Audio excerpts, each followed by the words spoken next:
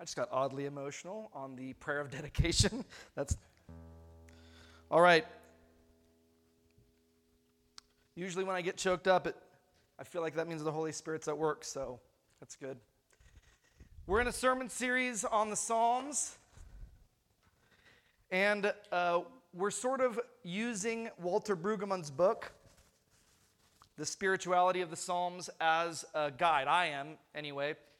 The book, again, is only about 70 pages long, and it's Brueggemann's attempt to sort of take the best biblical scholarship as it relates to the Psalms, but also really make it accessible. So it's very readable, and it's geared towards the church. Like, how can this help shape our communities and our lives? He's my favorite Old Testament scholar. I would highly recommend any of his books. Like, if you're looking for something to help you actually engage the Old Testament well, because it can be a challenge, that Old Testament. Lots of violence in there, lots of laws, lots of things I don't quite understand, but Brueggemann is great at sort of helping make sense of it. For him, the Psalms have a structure where some of them are looking at like seasons of life is the way I would describe it. So some of the Psalms are looking at the season of David's life or the life of Israel, right? Or the life of the person writing that particular psalm. And they're Psalms of orientation. There are times when things seem right? So I picture like Andy and Drew, like newlyweds, like everything is right in the world, am I right? I'm telling you, it's like orientation, like every day I get to spend it with my best friend, right? Awesome. Orientation. The world seems just and ordered, and there are times like that for me, where the world seems right, where it is very easy to praise God. But then there are times, and I'm so grateful, we talked about this last Sunday, of disorientation, and that I'm not the only one who goes through that. I'm not grateful for those times necessarily, maybe I should be, but I'm grateful that I'm not the only one. And so the psalmists will get angry with God and be frustrated and like, let's go, help me kill my enemies, Lord, right? I mean, there is visceral language about like lament and just disappointment and anger. And we've all gone through those experiences. It is inevitable. Part of why the Psalms are so powerful is no matter how much you try to cling to orientation, things are going to happen in your life that will create disorientation. You cannot stop it. It would be great if I had control over those things. And goodness knows I've tried to control it. But disorientation is real. A loss of a job, right? So Catherine's experiencing this, right? Loss of a loved one. A move, a sick relative, disorientation.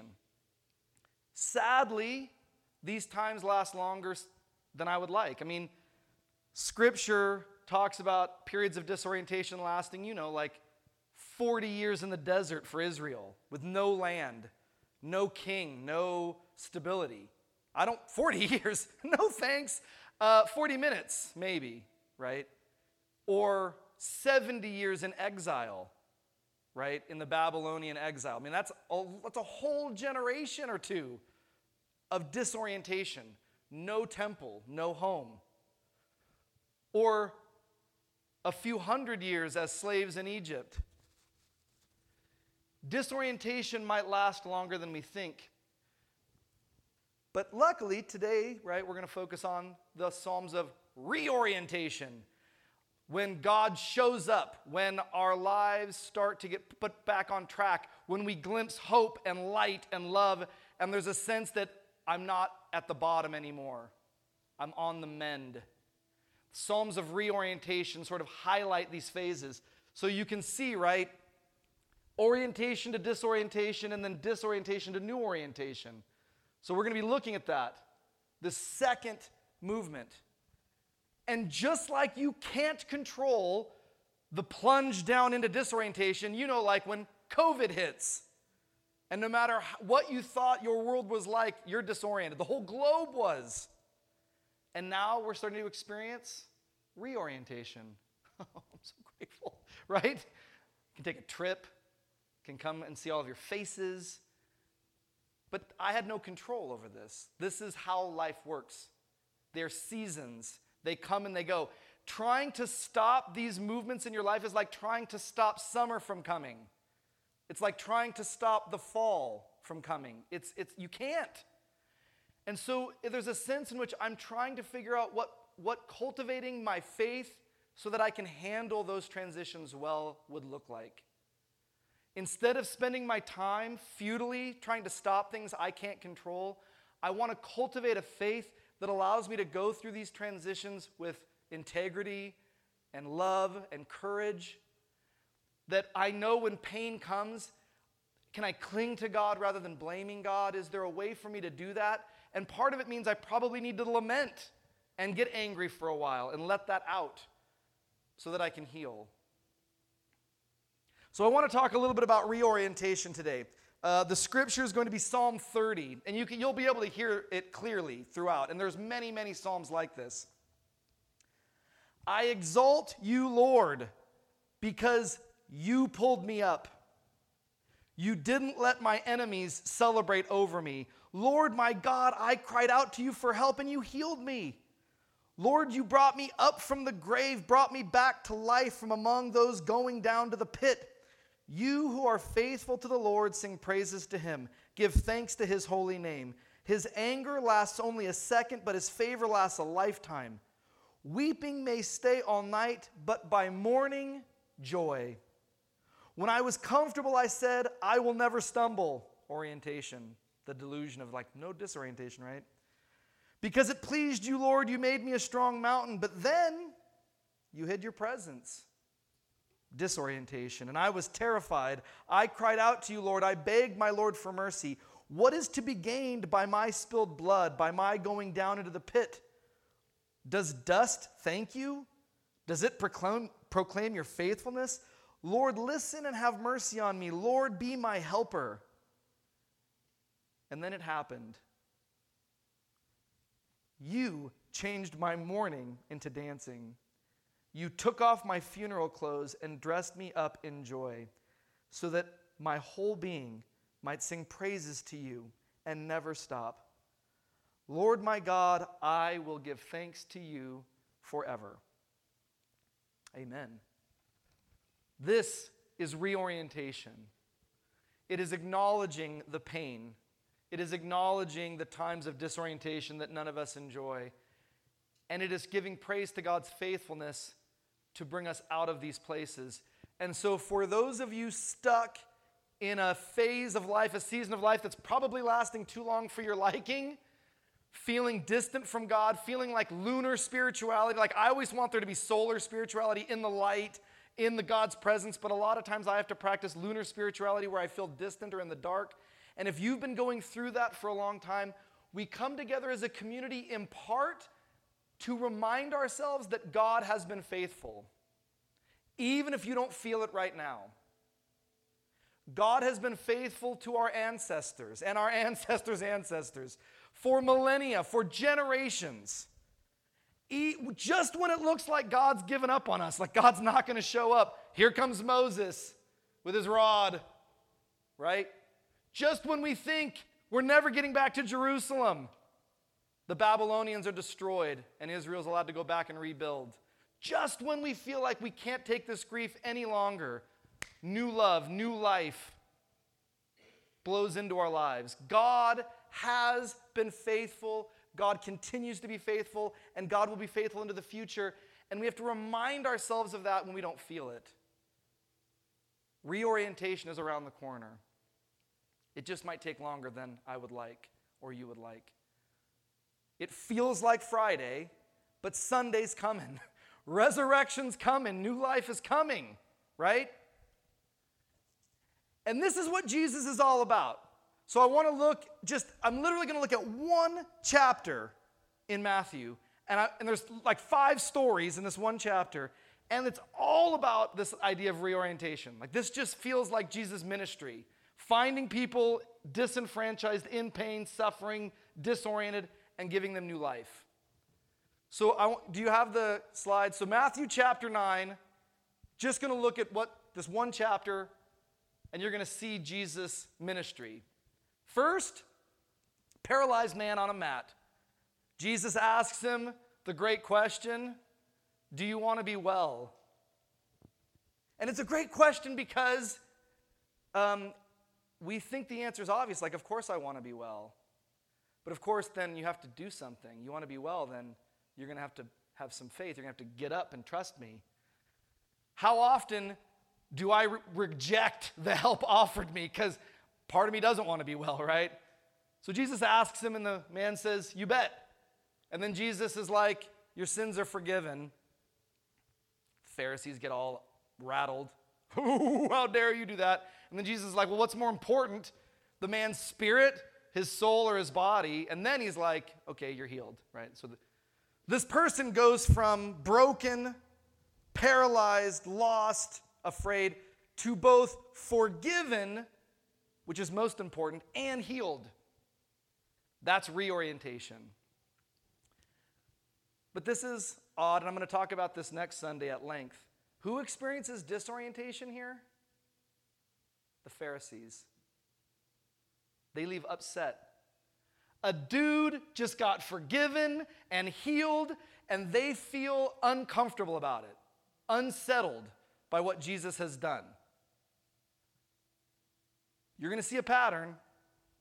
The disenfranchised, powerless are reoriented into new life, and the powerful and the comfortable go from orientation, we control things, and Jesus moves them to disorientation.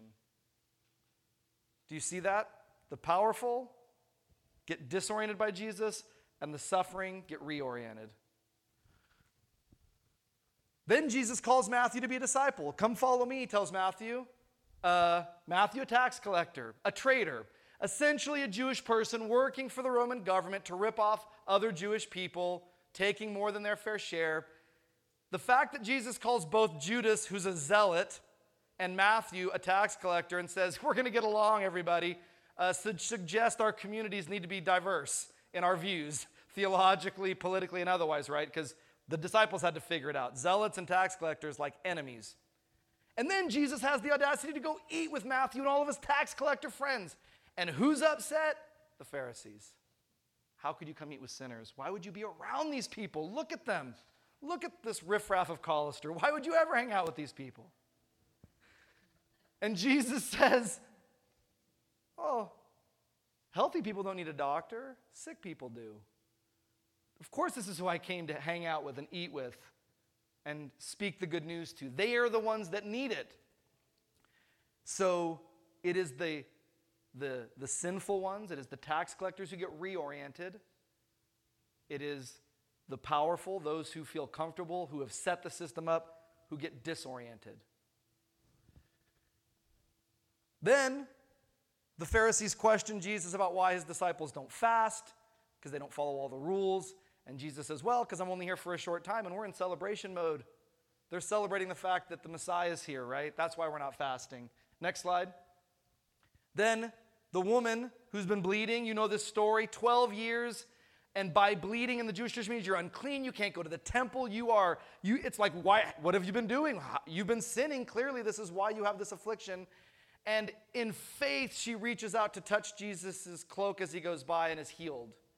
Jesus recognizes it and turns to her and provides like this sense where he sees her, really looks her in the eye, provides that sense of like love.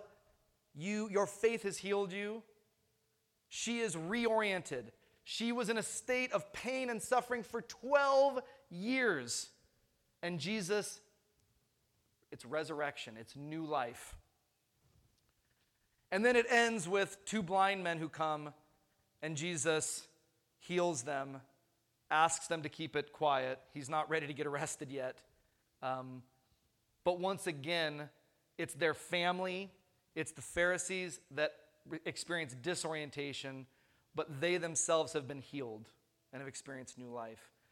Jesus is in the business of taking us from places of pain and suffering and marginalization and humanizing us. That's what Jesus does.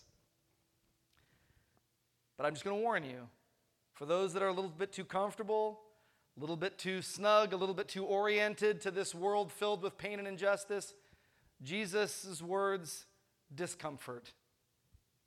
They challenge. They call us to places of pain. So I want to share a few stories, and then I'll give some at least from my own life, some practical advice. The first story was sent to me by Kathy, and I'm so grateful, Kathy, for you being willing to share. I asked for stories of reorientation, right? If these really are phases, seasons of our lives, well, then I want to share them. This brings hope to you, right? Like, I'm not the only one. And so Kathy talks about her first marriage and that it was not a good one, right? She got married young, and you have this sense of like, things are going to be great. And suddenly you're plunged into this horrible situation where you have to live with a person that you don't even feel safe around. You have to live with someone who treats you terribly.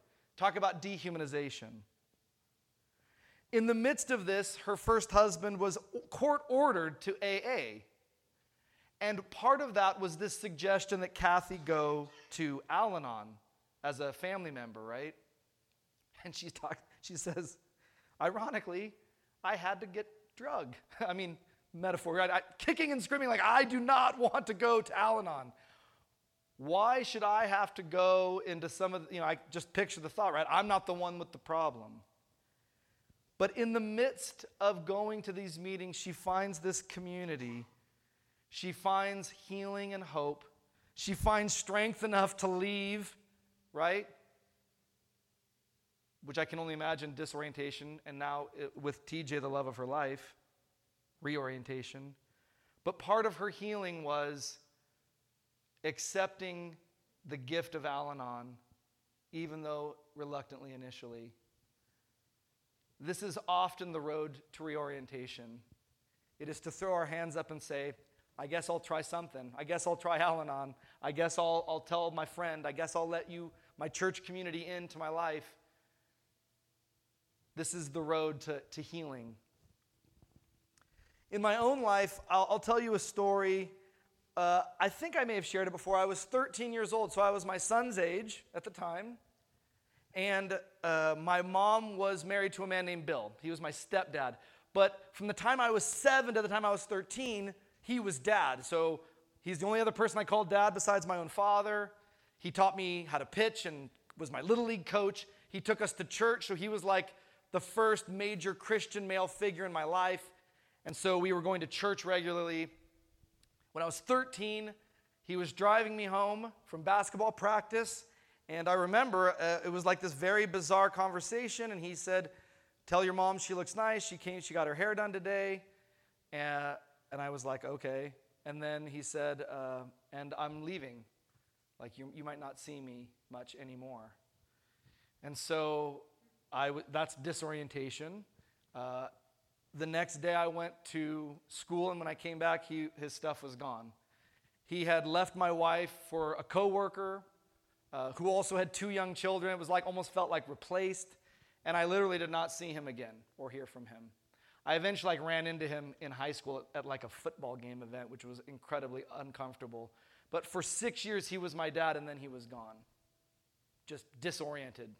The low point for me, the most painful part of my childhood was that. Not my parents getting divorced, I have no memory. But that was so painful. And I'm very fortunate. I was young enough. I had friends. I stayed going to church. For whatever reason, I did not blame God for what he did. I felt like it was obvious that he was mistaken. But what I want to highlight is not necessarily my experience, which was not great, but it was my mom's experience. Because in her mind, she had found the Lord. She had found the love of her life. He was this Christian man who was fathering her, or parenting her children. And the rug was just whipped out. And I remember she was devastated. My mom is strong, really strong, and very stoic, and she was rocked. And I think that maybe scared me more than anything. She went through a real time of what is mom going to be okay? And what's crazy is that through this dark night of my mom's journey, she came out on the other side with some of the strongest faith I've ever seen. That she drew so close to God during this time, so close, that he became her pillar. No human, it was God. And now she's like unshakable as a result. Like she experienced reorientation. It took months. I'm sure it took years, and I was just unaware as a teenager. But she came through it. So I want to end with, what might you do to experience reorientation, resurrection, new life? Because you can't control it. You can't control when God shows up. You can't control when Moses shows up with the staff. You can't control when Jesus comes around the corner and like spits in the mud and puts stuff on your eyes and you can see. You can't control it. I wish I could, right? You can't. Here's what you can do. You can prepare your heart, and you can prepare your mind, and you can create a space for God to show up in your life. So here are some things that you might take away, and this is what my mom did. My mom got real silent for a long time. She spent a lot of time journaling and a lot of time praying. She read everything she could get her hands on for people that was experiencing what she was experiencing. She read Christian books. She read scripture. She reached out to people that she trusted and knew and loved, mostly on the phone because they didn't live close. She desperately clung to God in the midst of her anger and her grief and her pain. And by doing that, she opened up this space where God could create new life. So if you're experiencing disorientation, if you're in the midst of that struggle, all I can do is say, draw near to God. Slow your life down and simplify it. Allow yourself to be in quiet and feel that pain. Open spaces for this community and your friends and your family to love on you.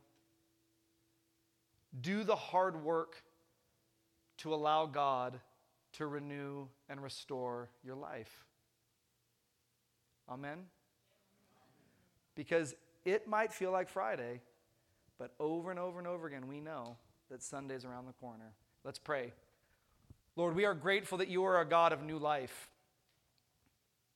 You are not dead. You are not in the grave. You did not decompose. You are alive, resurrected. And that is the theme of what it means to be human. That we go through times of pain and we go through times of resurrection. And my prayer is that we would do what we can to deeply connect with you, to cultivate the kind of faith that knows that even though we don't sense your presence, even though we might be going through the dark night of the soul, if we stay faithful, so will you. And we're grateful that you're a God of new beginnings. Amen. If you would please stand for our closing song.